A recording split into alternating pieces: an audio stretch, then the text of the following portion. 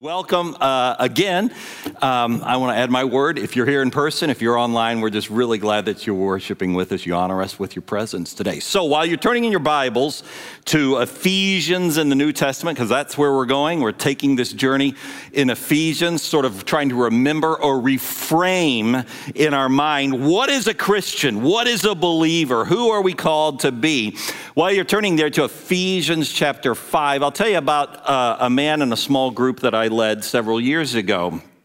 I remember one night he said, as we were sitting there in that living room, he just blurts out, "Ken, I just love this group. Whenever I'm in this group, I just feel it, man. I just feel it. I feel the love. I feel the safety. I feel kindness in my heart. I even feel forgiveness." He said, but I know what's going to happen. When I go out of here and I get in my car and I start to drive away, I'll get a text or I'll get a call, some bad news, somebody will cut me off on the road.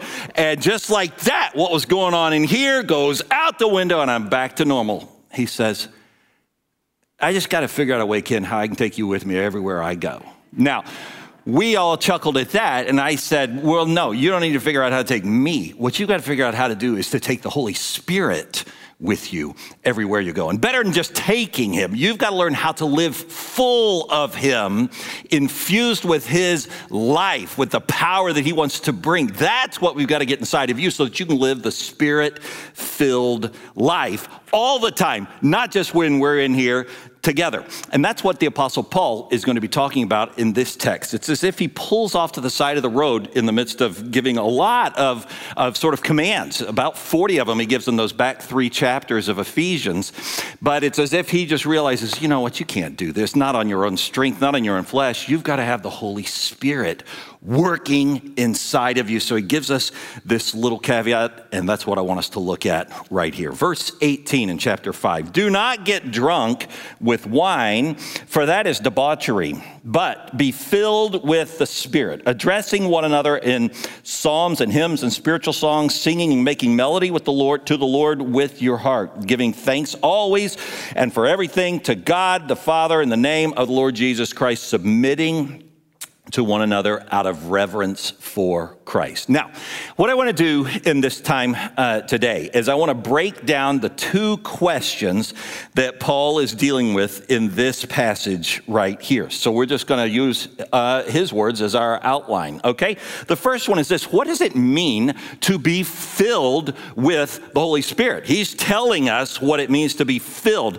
Being filled means you're being permeated or you're being saturated. To help us get the concept, he goes to a concept that people back then, as people right now, know. He says, all right, so I'm going to give you an analogy. He says, sometimes people get filled with spirits. Spirits, get it? That's where we're going, Paul's saying. He's like, and so we know what that's like, but that's not what I'm talking about. No, I'm not talking about getting filled up with other spirits. I'm talking about getting filled up with the Spirit of God, the Holy Spirit. And there's a big difference. When you're saturated or permeated with spirits, your senses are actually sort of deadened. When you're filled with the Holy Spirit, you're brought more to life. When you're filled with these kind of spirits, they actually sort of depress, but the Holy Spirit energizes. When you're filled with these kind of spirits, it makes you actually a little bit less in control. But when you're filled with the Holy Spirit, you're more in control. You have self-control at that. And so that's why he says, I don't want you to get drunk with wine, because that's debauchery. Instead, what I want you to learn how to do is to be filled with the Holy Spirit of God. So let's put this aside for a minute and let's go with this. This is a sponge, okay? Dry. That represents our lives. That's what our lives are like all the time. Just in the natural, in the flesh, we're all just like dry sponges left to our own devices. And that's why we humans are always trying to figure out, how can I moisten myself up? How could I soften myself up a little bit? And that's why he says, well, a lot of people reach for these kind of spirits, but that's not what I'm going to suggest. To the contrary, what I want you to learn how to do is to be filled with the Holy Spirit of God. The problem is that if this represents the Holy Spirit, many of us are living lives that are moving so fast, it's as if we're saying, catch me if you can, Holy Spirit. And the Holy Spirit, but the reality is, God says, nah, I'm good. I'll just wait till you realize you're empty, you're dry, you've run out of gas. And then you'll be ready to look upward. And then you'll be ready for me to saturate and to fill you with my Spirit. This is the picture of what I want you to be filled with. That's what the Apostle Paul is painting a picture of for us. He's saying this is what we're called to be as followers of Jesus, filled not with the spirits of wine, but filled with the Holy Spirit of God. If we do that, then we're able to live with the power and the anointing that he came to bring. Now, let's get one thing very clear. Sometimes people say, okay, well, now, when does the Spirit come into you? It's not hard. When you trust in Christ, that's when the Holy Spirit comes in you. Ephesians 1:13 says, when you believed in him, you were marked in him with a seal, the promised Holy Spirit. Romans 8:9 says something similar. So when a person becomes a follower of Christ, his Holy Spirit comes into you. You've got his Holy Spirit if you've trusted in Christ. The question that I want us to look at today is, does the Holy Spirit have you? You got the Spirit, but does the Holy Spirit have you? And the language that he uses in the original is he's saying, he's using an imperative mood. He says, you have got to learn how to be filled with the Spirit. This is not just like a little add-on, well, maybe one day I'll get around it. No, it's like, dude, you've got to get this right if you're going to live the victorious Christian life. And he uses the present continual sense. He's saying you got to ongoingly be filled with the Holy. You got to ongoingly, because the problem is the next day, though we were filled yesterday, we're dry again. We're dry again. And so he says that's why we're going to have to go daily for the ongoing filling of his Holy Spirit, continually and ongoingly. Now, this begs the question, the second question that he's going to deal with in the text. How can I know if I am filled with the Holy Spirit? There's some confusion about that in Christian circles, but there doesn't need to be confusion. He says very clearly, there's 4 things. You can know 4 things, and you can check yourself against it, and that's going to enable you to know whether you're filled with the Holy Spirit. Let's look at those 4. The first one is this. Look at what he says in verse 19. Addressing one another in psalms and hymns and spiritual songs. What he's saying here is you can know if someone's filled by the Holy Spirit as you listen to how they are addressing one another. How are they speaking to one another? At home, at school, in the family, at work, in the community, in their social media postings. With all the ranting that's going on these days, I don't see a whole lot of people that are addressing one another in lyrically, scripturally rich language like he calls us to. And as a result, Christians are even turning against other Christians these days. Some Christians are afraid to be with these Christians, and that's really weird, because if we have Christ, we're one body, right? Aren't we supposed to be? The devil is just loving it if he can get the Christians even pulled apart, turning against ourselves. Why is this happening? It's because so many believers, so many self-professing Christians are addressing each other in dreadful ways. And right here, he's saying, if someone's filled with the Holy Spirit, you can tell by how they're speaking, how they're addressing one another.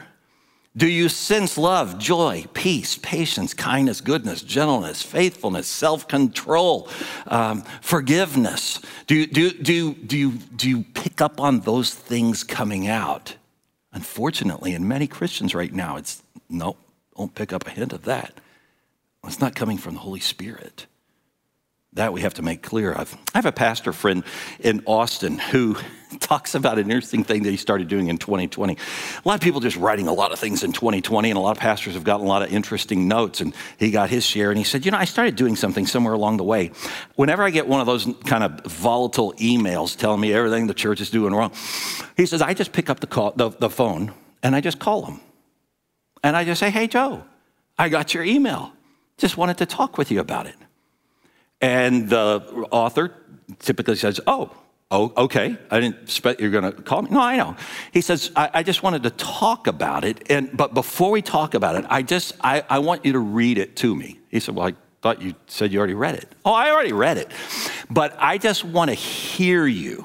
I just want to hear you read it, because sometimes tone doesn't come through the heart, unless I can hear it with my own voice. It's just words on a piece of paper. So I want you to read it to me. Would you do that? And then we'll talk about it.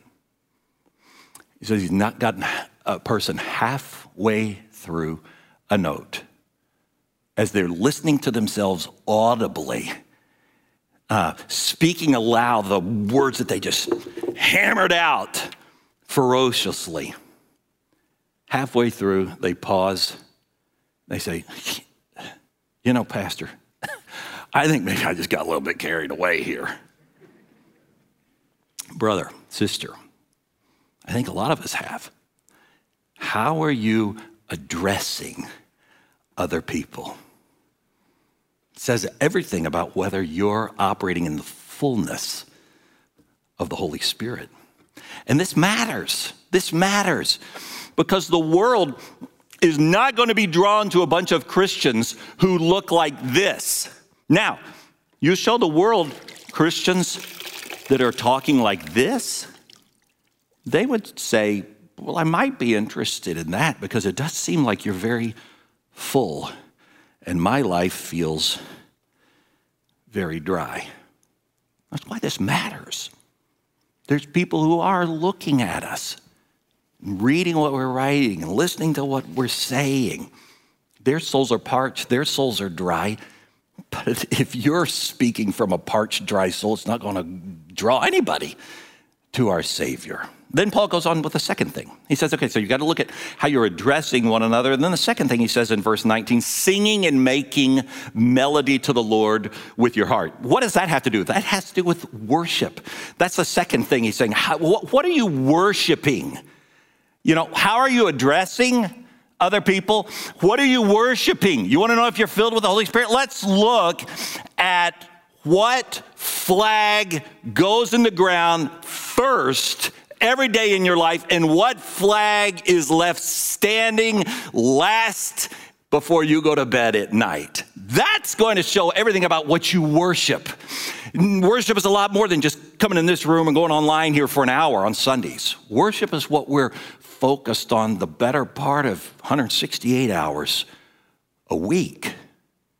Louis Giglio wrote a book on worship some years ago, and he writes this. He says, everybody has an altar. And every altar has a throne. So how do you know where and what you worship? It's easy. Just follow the trail of your time, your affection, your energy, your money, your loyalty. And at the end of that trail, you'll find a throne. And whatever or whomever is on that throne is what's of highest value to you. On that throne is what you really worship. Now, here's the challenge. Most of us are not willing to follow that chain and to trace it and to willingly admit, I worship my stuff. I worship my Nintendo Switch. I worship my job. I worship this politician or this political movement. I worship this pleasure or this woman or that man or my body. I worship myself. Nobody is willing to say those sorts of things, but just follow the trail. It never lies. We can say we value this or that more than all the other things, but the volume of our actions speaks louder than our words.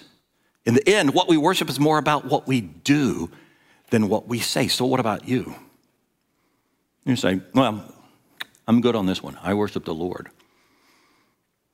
Well, let's follow the trail of time. Let's just look for a minute. How many minutes this past week, I just want to ask you, how many minutes this past week did you carve out to spend reading the words of God, just pondering God's word in Scripture? Or how many minutes did you spend talking with him in prayer? Or how many minutes did you spend just opening up your prayer journal and just writing some impressions that you felt like the Lord gave you that day? Or even how many minutes did you spend this past week going to your Grow group and talking about God's word with some brothers and sisters, some friends that you have in your Grow group? How many minutes did you spend? Now, add all of that up, put a little tally, and then on the other side of the column, add up, okay, how many minutes did you spend this week on YouTube? How many minutes on social media? How many watching political cable news or reading political news sites? How many minutes looking at porn? How many minutes did you spend on those sorts of things? Shopping online, you could add that one in. Now, you tally up that, and so here's the exercise. If you spent more time on the second category than the first category, I want you to stand right. No, not really. Okay, so because I think I know what's going to happen. That's the problem, all right? Paul says, you want to know if somebody's filled with his Holy Spirit? Just look at what they're worshiping. Look at what flag is staked in the ground first thing when they're up in the morning and standing tall when they go to bed at night. That's what a person is worshiping. And I'm afraid there's a lot of believers nowadays who are saying, if they were honest, they'd have to say, yeah, my Jesus flag is second or third or eighth.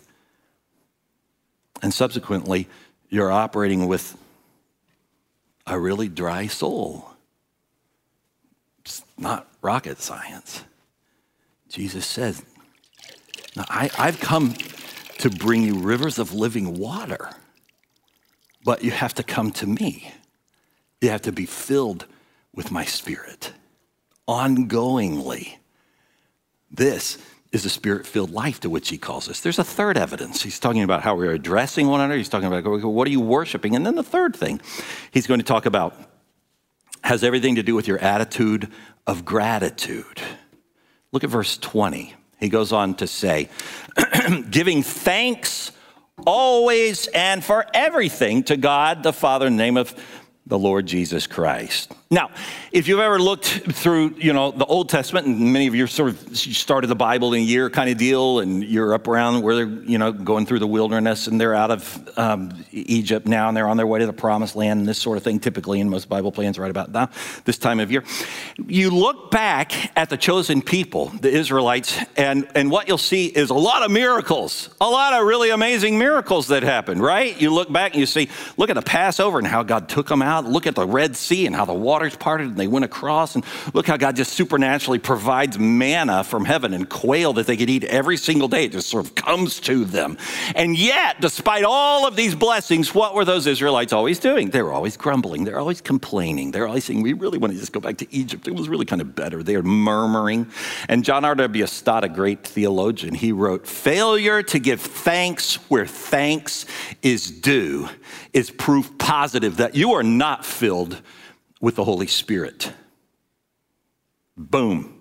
So early on in the pandemic, I guess it was along around about April, when it was starting to dawn on most of us, this thing's going to last a little bit longer than a few weeks, and when we're getting a little stir crazy at that point, and where some of us who'd started out to have rock solid six-pack abs are realizing my abs are looking a little bit more like a keg, and this is a problem. One night, our family, we sat down for dinner, and I said, William, why don't you say a blessing for us tonight? And he prayed, dear God, thank you for this dinner that Mom's made, and thank you for the good day that we could have on school, online, and thank you that we're getting to have so much family time together as a family. Amen. Well, he looked on at his food and started eating. Suzanne and I looked at each other and realized, okay, there's a couple of us who are not as filled with gratitude right now as this one is. And that's a problem, because Paul says one of the biggest evidences of the Holy Spirit being operative in you is the ability to give thanks in all circumstances. There's always something for which you can give thanks, even if the circumstances are terrible. And so I, after that, began to discipline myself in my devotional time in the morning. I just started out saying, okay, Lord, I'm just going to, sometimes when I'm especially down, discouraged, frustrated, it's just like irritated, I'm just going to start out by just listing some things for which I can be thankful. Things that maybe are an answer to prayer, or blessings, surprises, because our souls can gravitate to the negative so easily, right? It's not hard for us to come up with the negative. The harder part is to come up with the things that we can say, God, thank you. Thank you for this thing that you did in our family. Thank you for this thing that you did at work, for spiritual things, for answers to prayer, for non-spiritual things, but they're still blessings. James reminds us, every good and perfect gift comes from above. And so we need to thank him. Because when we don't, what happens? Our souls start to dry out again. You're operating in the flesh. No different than the rest of the world. He says, I've come for more. I've come to give you life, and life more abundant. Be filled with my Holy Spirit. And then Paul's going to go on and he's going to give us one more thing.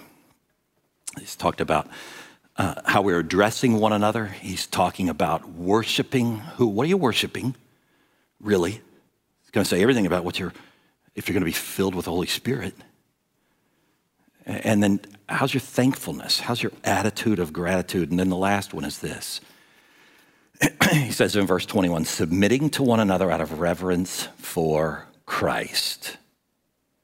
So what's the fourth one that he's saying?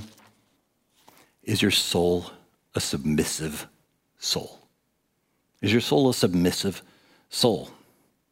Our culture, in my estimation, is suffering a dearth of submissiveness.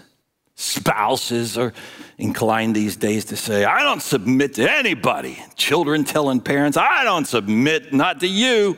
Employees telling employers or saying behind their back, who's he think he is? Tell me to do that. I'm not going to do that. I'm telling you, that doesn't come from the Holy Spirit. Those words do not come from the Holy Spirit. Those words are words that come from dry, parched souls. We believers, we are called to Christ, to follow him, saved by Christ. We're called to be filled up. And here's the interesting thing about it. When you have really plunged yourself into Christ, you've really become a follower of his. You've already taken the biggest step. You've submitted yourself to the great God of the whole universe. You're now bowing to his son, Jesus. You want to know why so many people are not submissive these days? It's because they don't have this part straight. And if we haven't submitted ourselves to him, heaven help us if then we're called to submit to somebody else who's put an authority over us. And Paul's going to go on in chapters 5 and the rest of 6, and he's going to talk a lot more about submitting. He's going to talk about submission in the marriage relationship, submission in the family relationship, in the workplace. He's going to talk about this submission, so we'll hit that maybe after Easter. But for today, I just thought it'd be appropriate to ask you, how's the submissive spirit inside you? I'm seeing a lot of Christians these days who pretty recalcitrant, pretty dry, pretty not contagious. It's like they've forgotten who they are. It's like they've forgotten whose they are. And I just felt like the Lord said, today we need to come back and we need to remember, this is what I've come to do in you. This is what I've come to make you. So let's turn to him. Let's trust in him. Let's renew our commitment. Many of you, you said, oh, I've trusted in the gospel. Some of you say, I've never even trusted in Christ. And you should know. He came to this earth to live the life of sinless perfection that you couldn't live in, to die the death of punishment that you deserved and I deserved and all of us deserved, and to conquer the grave so that we could have the assurance of life, and then to be filled with his Spirit to empower us for daily living. It's that last one that I'm afraid is getting a lot of us hung up. So I think as we quit today, as we come to a close today, why don't we spend a little time just surrendering ourselves to him? Even now, let's pray. Lord, thank you for your Holy Spirit. Thank you that you, while calling us to follow after you, while saving us by your grace, you didn't say, and you've got to do it all on your own. Every other world religion that ever came along, that is what they said. Here's what you got to do, and good luck with that. But you said, oh no, I want to come along inside of you. I want to be fuel for you. I want to fill you up so that you'll have supernatural power for doing the things that I've called you to do, for being who I called you to be. Lord, so many of us believers have been drawing our cues from the wrong sources, looking at too many other examples and say, well, I think I'll just be like that. That's not whatever is going to change the world. It's not what sustained Christianity for 2,000 years. Rather, it was people who subordinated their will, their ego, their pride to you.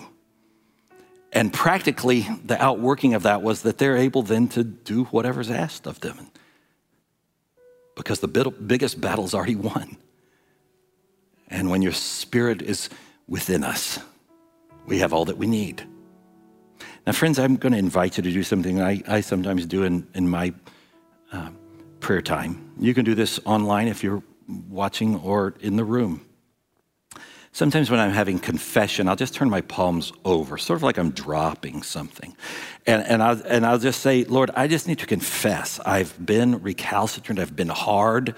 I've been dry. I've been irritable. I've been choppy with words and things that I've said to even some people. And I need to confess that. And I'm asking for your forgiveness. Maybe you just do that right now in the quietness of this moment.